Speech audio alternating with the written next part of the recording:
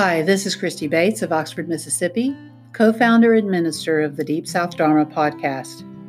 Also, for the purposes of this particular message, I'll mention that I'm a licensed professional counselor in Tennessee and in Mississippi. That matters in this episode because I am reaching out to you with a midweek message in honor of World Mental Health Day. It is important that you know that while the Dharma is the ideal treatment for the spiritual disease of self-clinging, it is not a substitute for the treatment that may be needed for mental health disorders.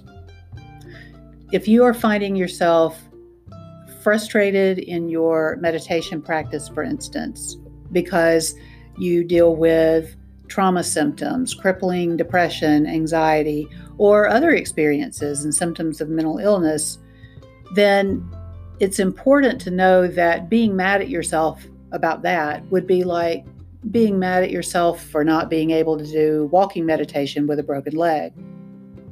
You are worthy of whatever help is necessary for your mind and body to function in such a way that you can fully benefit from your spiritual practice.